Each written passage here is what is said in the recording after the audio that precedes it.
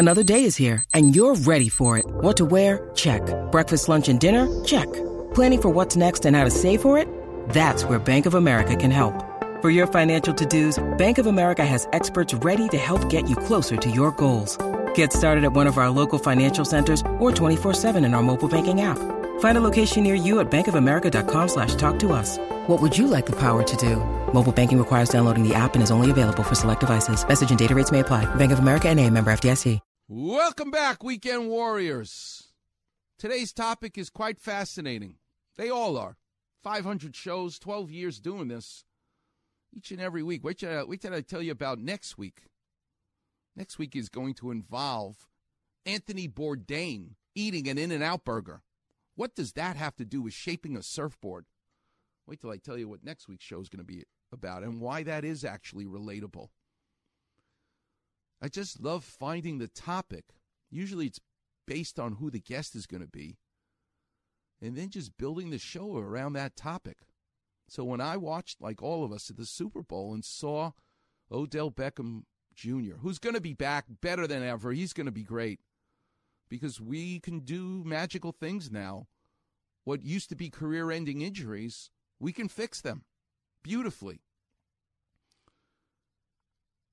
But when you have a football stadium, you got two choices. You can either have natural grass like they do in Arizona where they grow it in the parking lot and on gigantic train wheels, they roll the whole football field from the parking lot into the stadium on game day because it's an enclosed stadium with air conditioning because it's in the middle of the desert. But when you have artificial turf, the maintenance is easier. It looks that green color gorgeous on TV. But it saves time, and time is money. It has good advantages and bad consequences. And Fred Dreyer at 8:15 is going to teach us a little bit about, from a player's perspective, what it was like for him to deal with artificial turf. But it made me think all week. Where do you see artificial turf? In art, in sports, in surgery, the worlds that I love.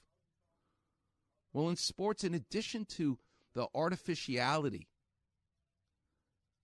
of the grass being made from something synthetic and not something you water that grows in the sunlight, there's nothing more artificial than creating a machine to throw a football for the player to practice. This way you don't have to have a quarterback in your garage who can throw you 10 balls, 20 balls, but they're not going to throw you hundreds. And if you're a wide receiver, you got to practice every single possible throw. From a right-handed quarterback, a left-handed quarterback, you've got to put in the time. So there's a machine created in 1974 for football players called the Jugs machine. Listen to Chris Carter, the Hall of Famer, talk about why he's in the Hall of Fame practicing his one-handed catches because of this machine. Since about midway through my career, I've always owned the Jugs machine. I always had one in my garage. Because you might not have an Aaron Rodgers, Tom Brady, Brett Favre sitting around, but if you got that Jugs machine, you can get some work in. I've always been addicted to Jugs machine. Like, it was a bad day if I only caught 100 balls on the Jugs machine. I didn't think there was a tool that helped me concentrate and catch the ball better. And when I got into the one-handed catching and starting to practice that just took my game to a whole nother level. So when you see my Hall of Fame clip, you see a one-handed grab in there, you'll see that because of the routine that I had on a daily basis. You'll watch me grab one right below the goalpost. That's because the drills that we did when we shot the ball higher in the red zone and we were able to get to that exact height there, the toe tap on the sideline, the back of the end zone. The Jugs machine, it made me do that better. Because of the sheer numbers of balls you can throw, I love when Chris Carter says this, that my brain takes pictures, so I've seen all of these throws. It's not going to happen with a human being throwing them to you. brain takes pictures, so you see the ball coming like a flash. Within the jugs machine, I was able to cover all the spots that I could physically get a ball thrown to me. Once I got into the game, there wasn't a blind spot that I have. I've seen that ball. I've caught that ball hundreds and hundreds of times. It's become such a part of training in the game now. This is Butch Paulson. That these players are getting creative. They're trying to figure out every awkward position they can be in a game situation and still catch the ball. Some of the stunts that you see some of the players doing just for fun to challenge themselves, we would have never even dreamed of. I've seen Odell Beckham get like 10 yards away from the machine, and then with every pass he'll creep in a yard, creep in a yard, creep in a yard, and it's astounding to have reflexes and the strength in hands to do what he can do. Exactly. And it all started because a Little League baseball player's dad said, I can make a better machine. John Paulson made it for his son Butch Paulson in 1971, and the rest is history. There's artificial turf in a different way, in a machine that throws footballs. What about in the world of art? Well, in the world of art, in 1978, Julia Child, the greatest chef of all time, goes on a talk show, Dick Cavett, and introduces for the first time a food processor. You no longer need a molcajete or a knife to cut up your vegetables, to make salsa, to make pie dough. You don't have to use those hands. You can do it faster, and that's the key to artificial. What that word basically means is time. You save time, and time is money. But time also is precious to a mom with a husband and kids who's the audience for Julia Child to make that housewife, this was her, mindset, easier. Everybody wants dinner right away, and you don't have time because you're getting busier and busier in life. So she decides to go on this show and introduce artificial turf in the art world, essentially, in the food business. Listen to Julia Child teach this Dick Cavett. By the way, this looks dangerous, is it?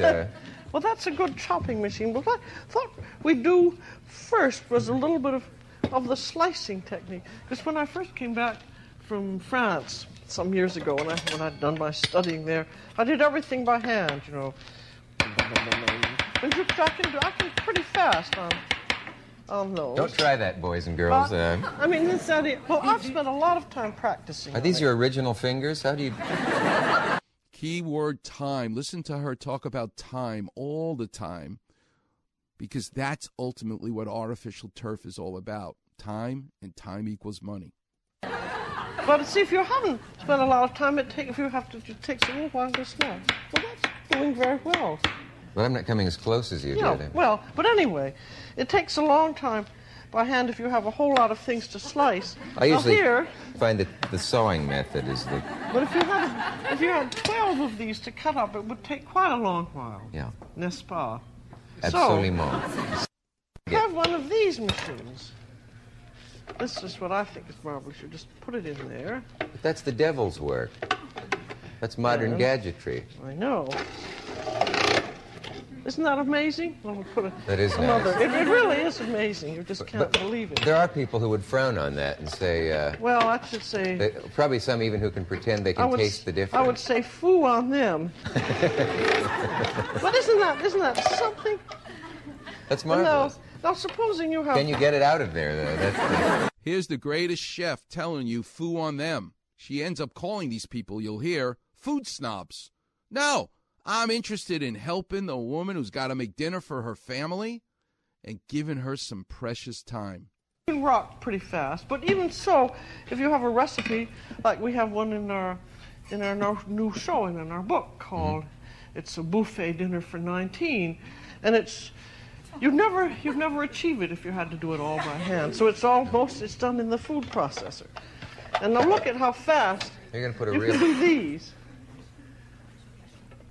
You're cheating by cutting them you first. You have to cut them a little bit first, but not very much. Look at that. This one has a little pulse on it. Oh, you're not stopping and starting it. No. It's doing that itself. Let's see, you can see how you're doing. But look at how you could chop in about 10 seconds. You could run 10 seconds apiece. And they're all chopped for you. And but the important thing I think about the machine is that it makes it possible to do really what were considered haute cuisine or really fancy dishes just in seconds. Seconds, time. But are there great cooks or chefs, if you'll allow the word, who just say, this is too much I don't know. gadgetry? It's too... All the chefs that I know, anything that you can do fast and well, they will do. I think it's just it's the people who are kind of the weekend cooks and somewhat food snobs or the people who, there are people who cook for therapy. Yes, and so the longer the job takes, the more therapy they get. And also the feeling that you're getting this psychic reaction. She knows who her audience is, and here she's going to tell you why she's interested in saving you time. If you're the home cook and you've got to get the meals out every single day on time, the faster you can do it, the better. And there's nothing for and me. I don't know any real chef that just doesn't welcome any kind of a fast machine.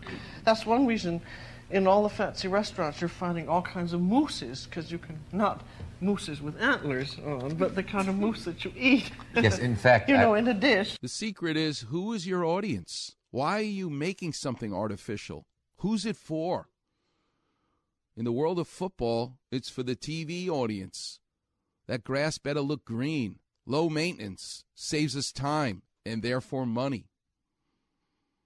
If you're a wide receiver, throw me that ball hundreds of times. I don't have an Aaron Rodgers in the garage. Get that machine. Saves time. Creates time that's impossible otherwise. Julia Child knew her audience, and nobody was going to get in the way. That's why she felt this artificial turf, this food processor, was perfect for her audience.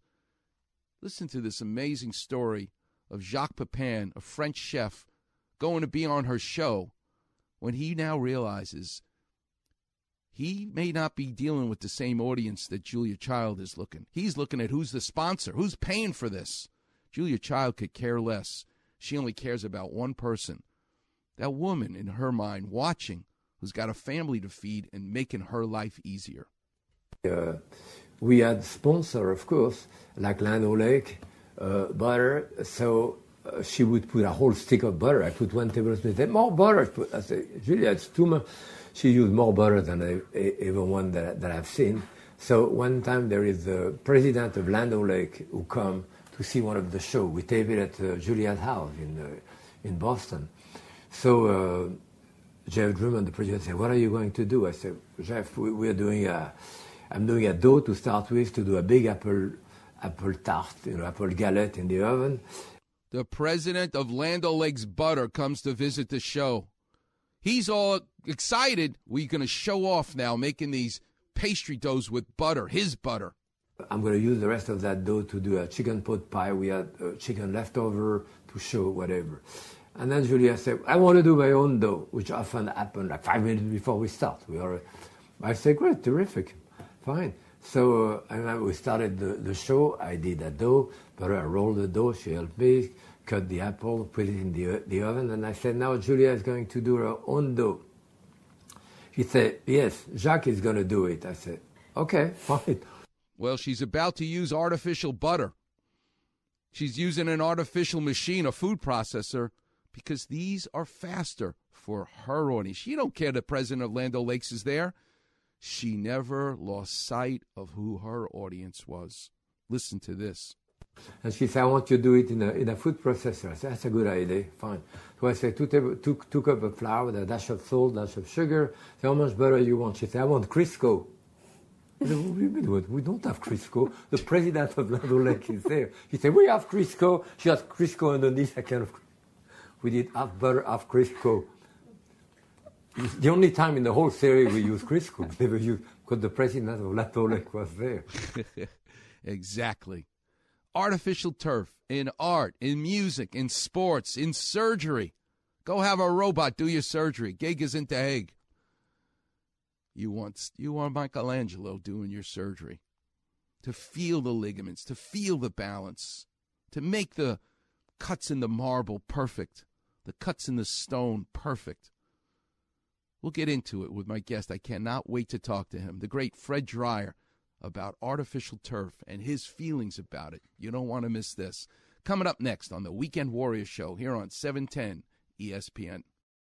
When you need mealtime inspiration, it's worth shopping Kroger, where you'll find over 30,000 mouth-watering choices that excite your inner foodie. And no matter what tasty choice you make, you'll enjoy our everyday low prices, plus extra ways to save, like digital coupons worth over $600 each week. You can also save up to $1 off per gallon at the pump with fuel points. More savings and more inspiring flavors make shopping Kroger worth it every time. Kroger, fresh for everyone. Fuel restrictions apply.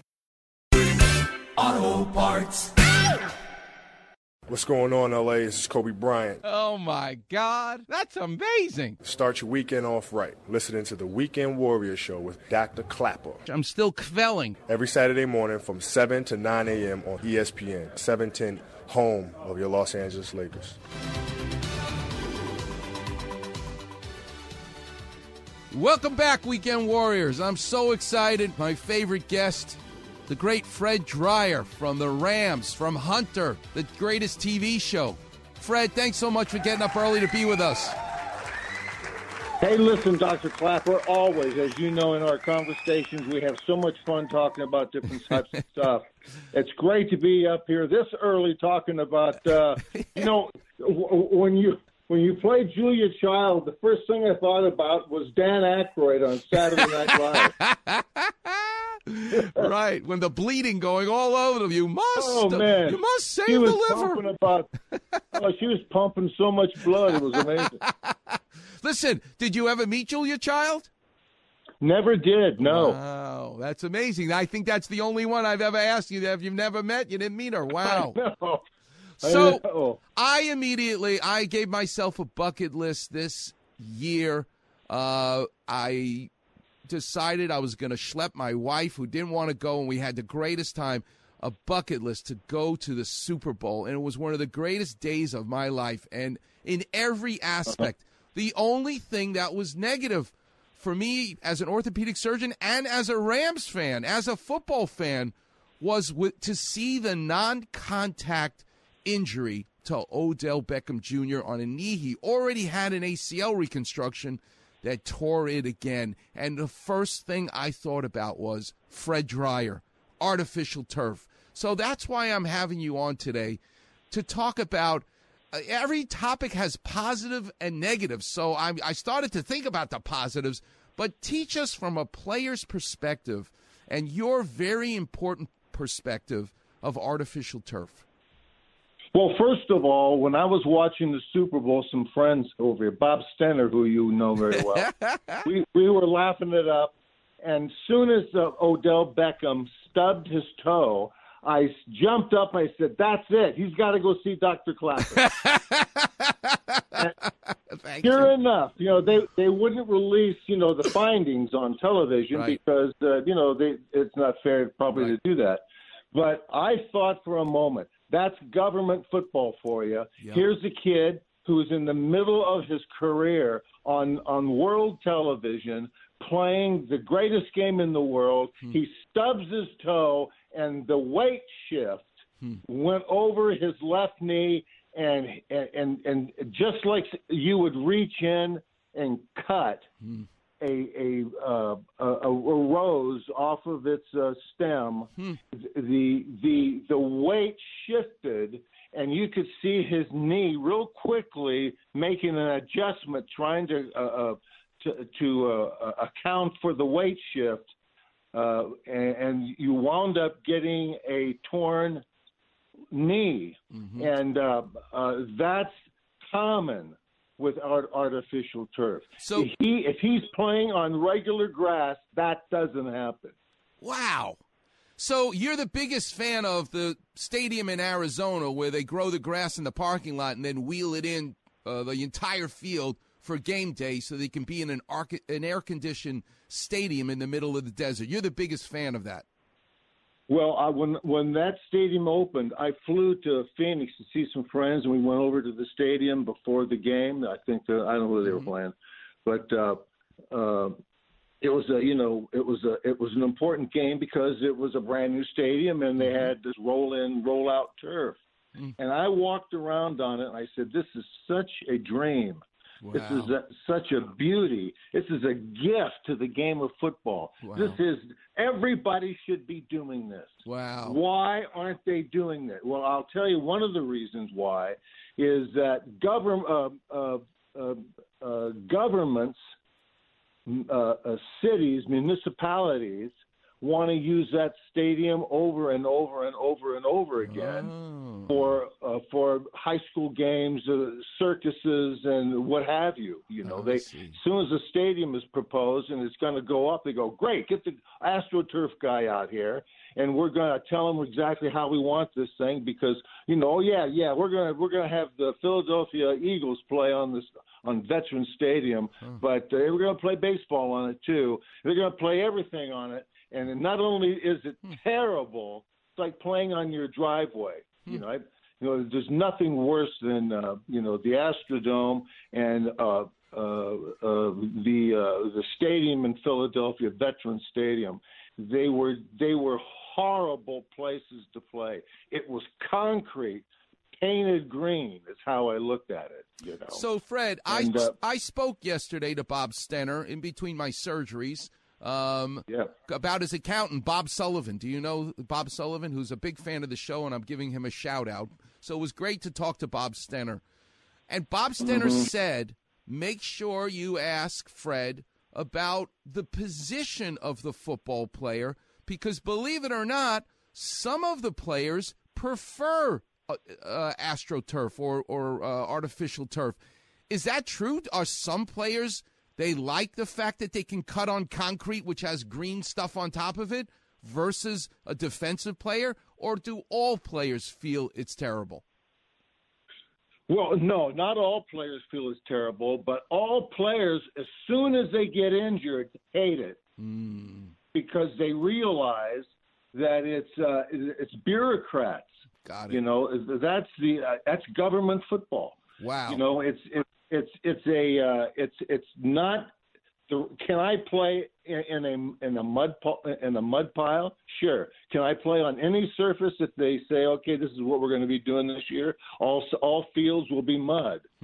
Sure, we'll make the adjustment. We'll go play. But what's the ramifications of that is not only a bad game, but it's stupidity because you're endangering all the players. What the players don't understand until they get hurt, and they have to now suddenly say, gee, how did I do that? They look back on the films. Odell Beckham was going to look and say, I just stubbed my toe. How could I be made to pay this price for something so harmless as stubbing my toe on the field?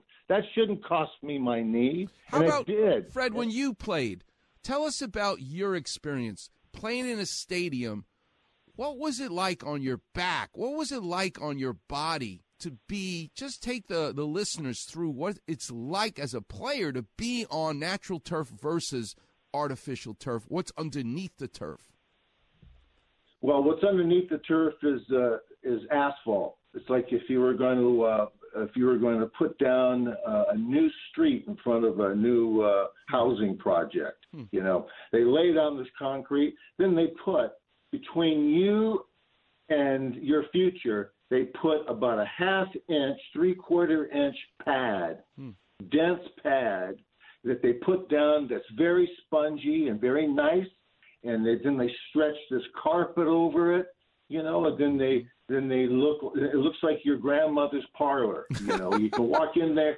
You can walk in and say, "Gee, what a great facility this is! It's going to be wonderful." Until it rains, until that rain becomes frozen, and that pad they put on there, that wonderful little pad they say is so wonderful, becomes hardened, and it loses its ability to protect you, and it loses its ability, as it was intended, is to make it make it better. What's the reason that you would play on artificial surface is because you've got the city of Philadelphia or you've got some other group of people or individual that decided we're going to save money on the gardener.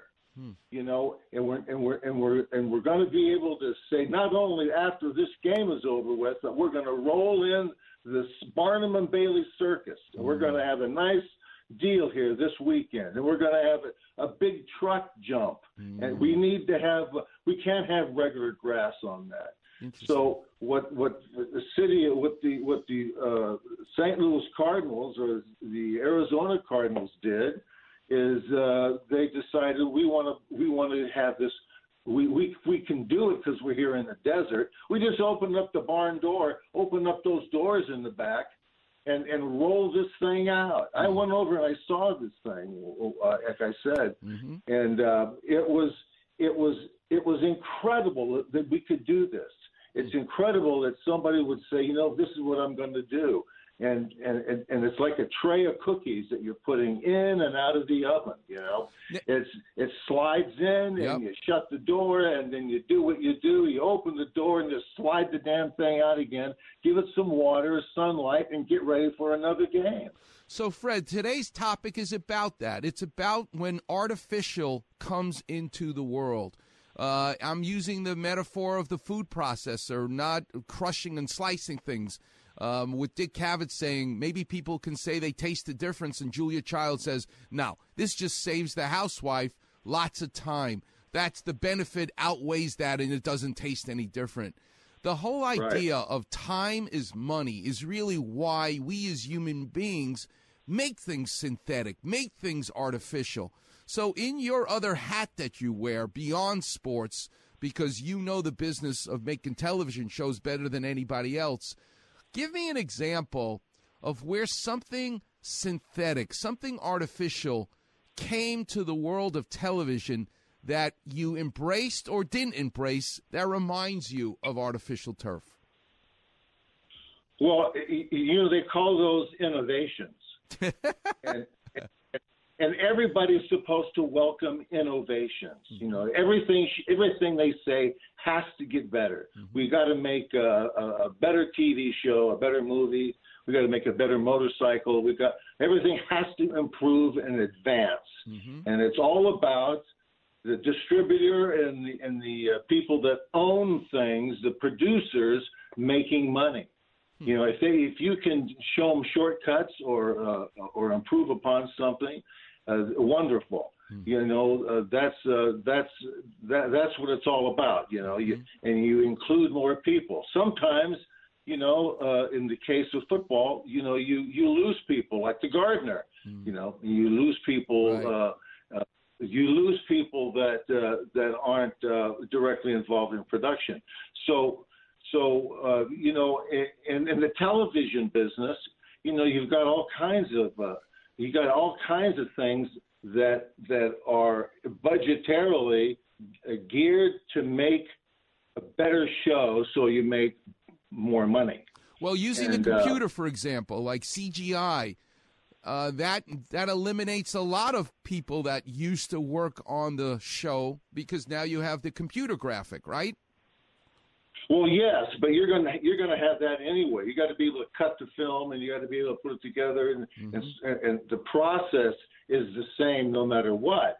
But you have to make sure that the things that you're trying to do isn't done just to be indifferent, or is it done to be a better film. It's to help production and save money and move things along at a better clip, you know. And so making movies and editing and putting things together and special effects, all of these things aren't so much to save money, but they're there to make a better product. So this is what I love about it. So if you boil it down, innovation, which is making something artificial, obviously has tremendous benefits, but it doesn't always have tremendous benefits. And in a case like this, it's an innovation, but it is actually to the detriment of certain people, like the people playing the sport. It may be better for the television audience and better for the owners who own the stadium, but it's not better for the players, and that was not taken into account, in your opinion. Not only was it not taken into account, they've accelerated it after they found out how bad it was for football players. I said, I was with the Giants from 69 to 71, and I went up to see Wellington Mara at the 10 Columbus Circle in New York City. And we were sitting there talking about different stuff, the Giants and how wonderful, it's going to be to win a football game, And so I'm sitting there, and on his desk is a cell phone-sized piece of AstroTurf. And I looked at it, and I said, what do you got here, Well? And he said, well, this is going to be our new this is going to be our new field in our stadium in New Jersey. And I said, you're going to put that down under God's eye. Wow. You're going to put that down on the ground and have guys like me that you pay for to play on that? He says, yeah, it's going to be wonderful. I said, not for me, it's not. Wow. I said, I'm not playing on that. We play 14 games. They played 14 games then. They play 14 games, 7 home, 7 away. I'm going to not play on AstroTurf 7 times when I at home when I don't play on this. Wow. I started looking at my schedule when they would mail them out and see how many AstroTurf games I had out of 14. Wow. And it was staggering. I said, I'll never make it. And I was very honest about it. It's one of the reasons I left the Giants and came out to the Rams. The Rams played in the Coliseum, a beautiful field they had out there. Wow. And there was and they had SC, UCLA, they had all kinds of events. They had Mickey Thompson's truck jump. Hell, I played on that. It was wonderful. But I told Wellington, I said, if you put that in there, I'm not going to play on it. Wow. And I realized I got a problem now. I'm trying to make a living and as a young man trying to take advantage of my window in life, and I got to play on that. And so, when we went to play in Philadelphia, I think at University of Pennsylvania, I think was one of the first fields in pro football that had AstroTurf on it, and everything started to explode. Everybody, the word got out. Oh, it's got such great traction. Yeah, it does. Artificial surfaces have an artificial traction until you don't have traction. And then that traction becomes so sticky, it becomes so dangerous. Wow. To the player. I've never played on it. I remember running out on the field for the first time in my life, and they're asking me to play on this surface. Wow. And I said, I'll never make it. I said, I'm done. This is going to be the death of me and everybody else. And there was people there with a big 300-pound tackle saying, no, it's going to be great. I'm so quick. I can move laterally. I said, yeah, until you get hit. You're not the only one playing out here. Wow. Until you get hit, until you unweight yourself. When we learned here's what we learned. We learned how to get hurt. We learned to anticipate injury. I had to now change the way I dressed. I had to wrap my arms up over my elbows. And believe me, when you got a rug burn, you talk about, when you're in your parents' living room, and you got your girlfriend over there, and you got a rug burn, but you've got a. We're listening to, by the way, the great Fred Dryer, the Rams' greatest player of all time, teaching us about artificial turf. Go ahead, Fred Dryer. So anyway, when you scuff your elbows and your knees, those are the 2 critical points. Those injuries will last you the rest of the year. And we didn't know how to treat the injury.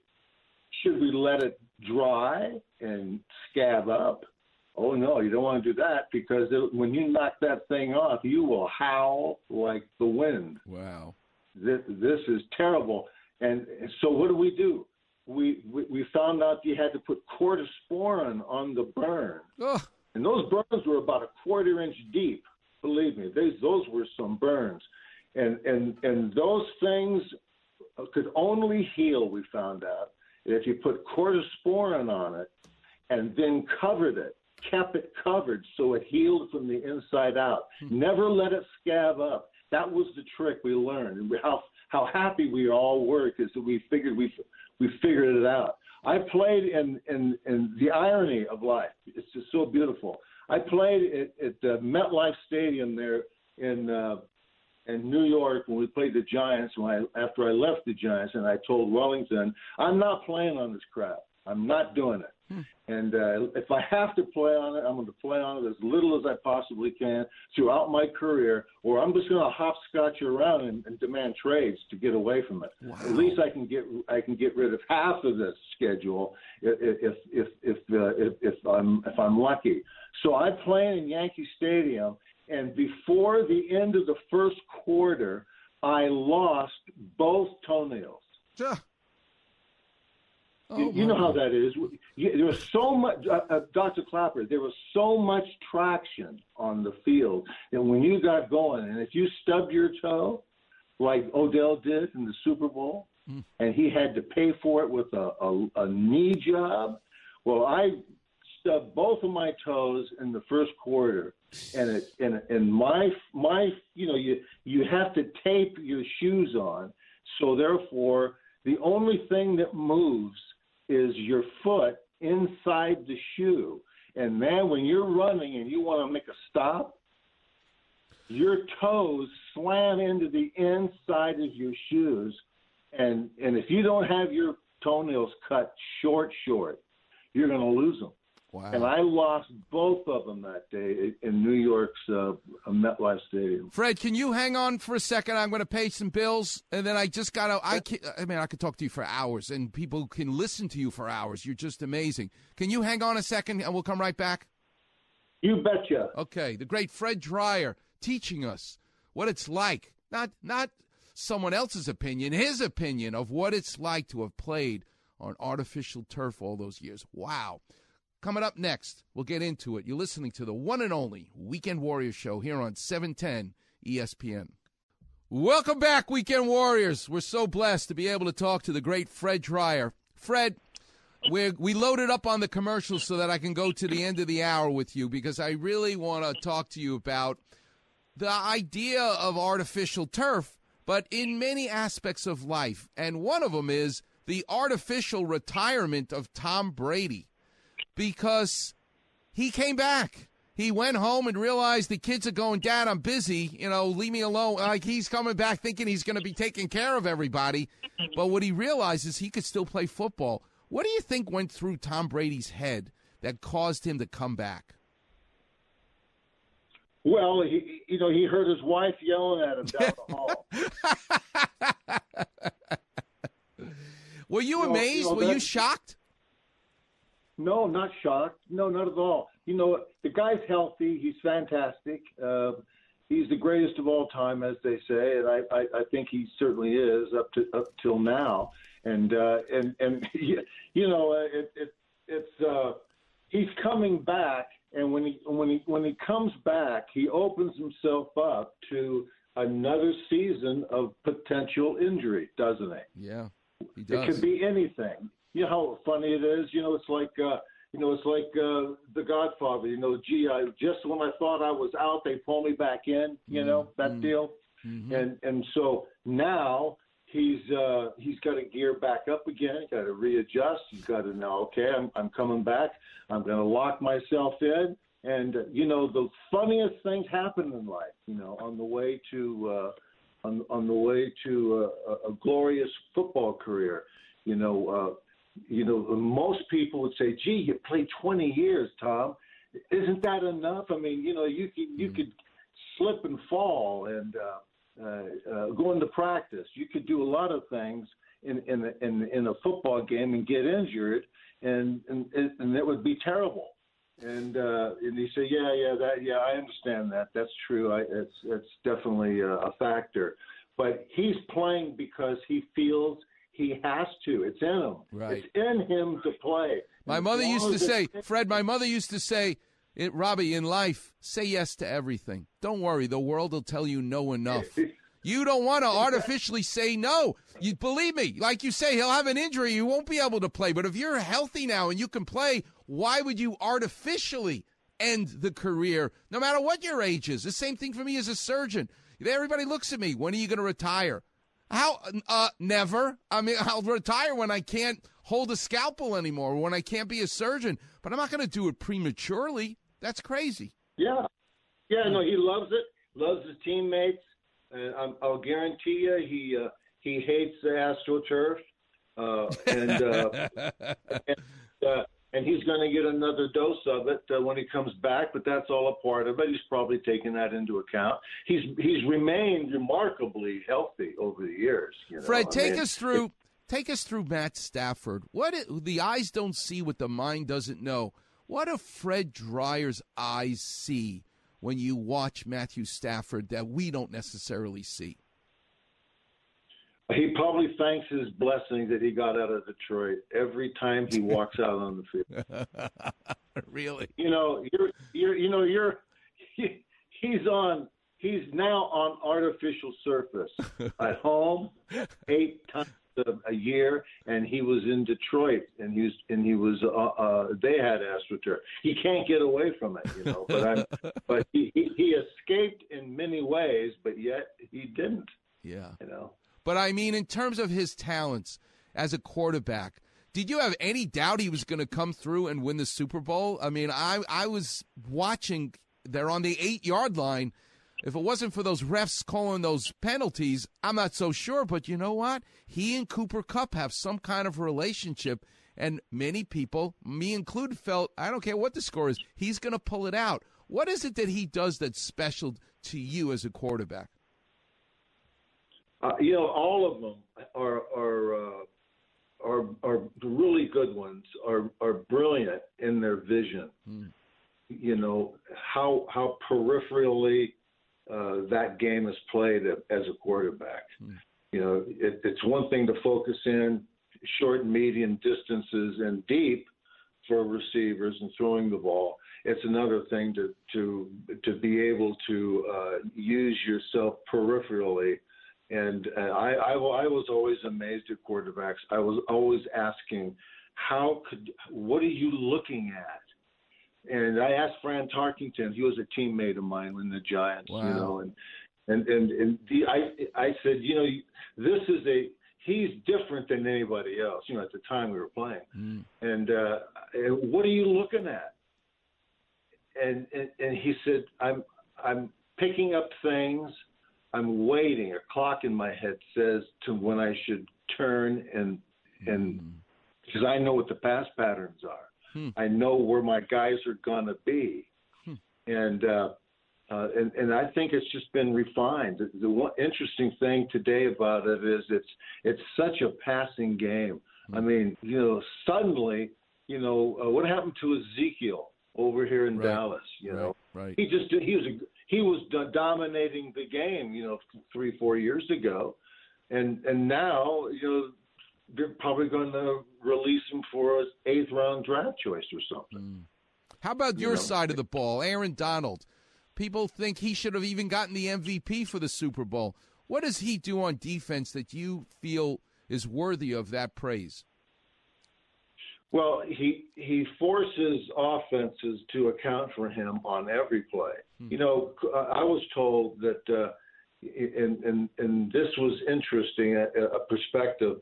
Quarterbacks in the National Football League, told me that linebackers, middle linebackers, safeties, and cornerbacks, you can get away from them. You can throw away from them. You don't have to account for them every play. Defensive linemen are contrary to that. You got to account for these guys, and if they're mobile like he is and they're fast, like Aaron Donald is, you got to account for him every single play. Every one of your plays in your playbook now is defined by Aaron Donald. That's amazing. So, wow. So if you ask Matthew Stafford, about the Aaron Donalds of life, and you ask Tom Brady about the Aaron Donalds of life, that's their greatest fear because it's the most immediate. They're taking the ball from a shotgun or they're under center, either one. They've got a certain amount of time to get that ball out. And the best way to deal with Aaron Donald is to get him running side to side, not up the field, not north and south. Have him go east and west, and have him neutralize him and slow him down. That's probably the best thing you can do. And plus, the other thing is you got to block him with two people. Well, Aaron Donald may be great, and he is, and we're so glad he's coming back. But still, I don't care who comes. My favorite Rams football player of all time is Fred Dryer. It's you. And thanks so much, Fred, for making time to be with us this morning. God bless you, and we appreciate all the insight. Always great to be with you. All right, young man. Talk to you soon. Can't wait. All right, Warriors. Okay, that's the great Fred Dryer. Let's talk a little bit about next week. Before I do, though, I'm so excited because I learned this week that a research project that I've been involved with at the La Brea Tar Pits, trying to understand the hip damage in the saber-toothed tiger, is going to actually be an exhibit at the La Brea Tar Pit this summer. It's going to be awesome. Using 3D models, I rebuilt the pelvis of these 20,000-year-old cats, tigers, and learned something that the paleontologists did not appreciate before, that in these three pelvises, I show that these animals were born with a bad hip. Why is that significant? Because by me showing that, by doing CAT scans and making a 3D model, it means that these animals were limping their whole life. They didn't just get these injuries. They had a bad hip in these three cases their whole life. Well, if that's the case, how did they live to be adults? It means that the other animals in the pack were feeding them.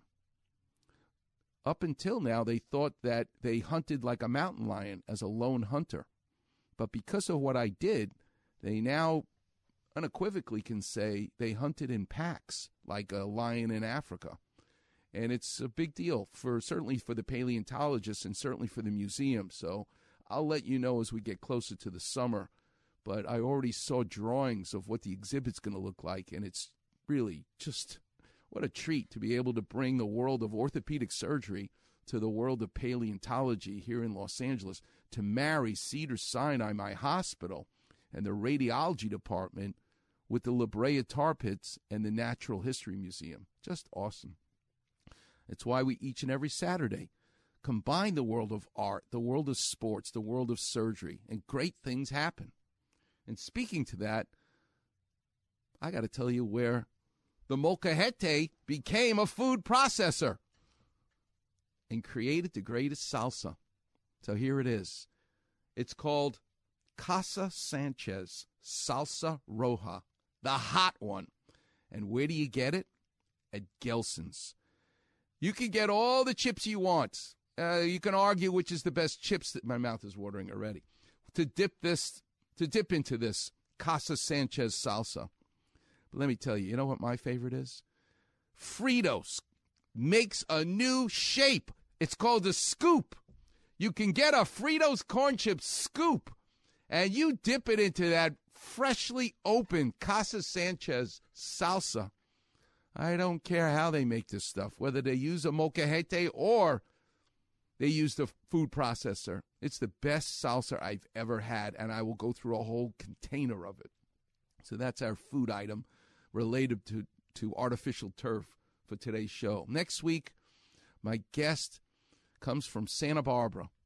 He's been in the business of shaping surfboards for decades. His name is Wayne Rich. I cannot wait. I've already spoken to him on the phone. I've met him a couple of times. I didn't even realize it. But this man is an artist in shaping surfboards. And how he puts it together is just as an artist. So I'm already thinking, where are these features of building, customizing each and every board? These things really make a difference. And there's a surf shaper from Hawaii, the North Shore, named Eric Arakawa, where he talks about the religious, biblical aspects of making a surfboard. It's high philosophy.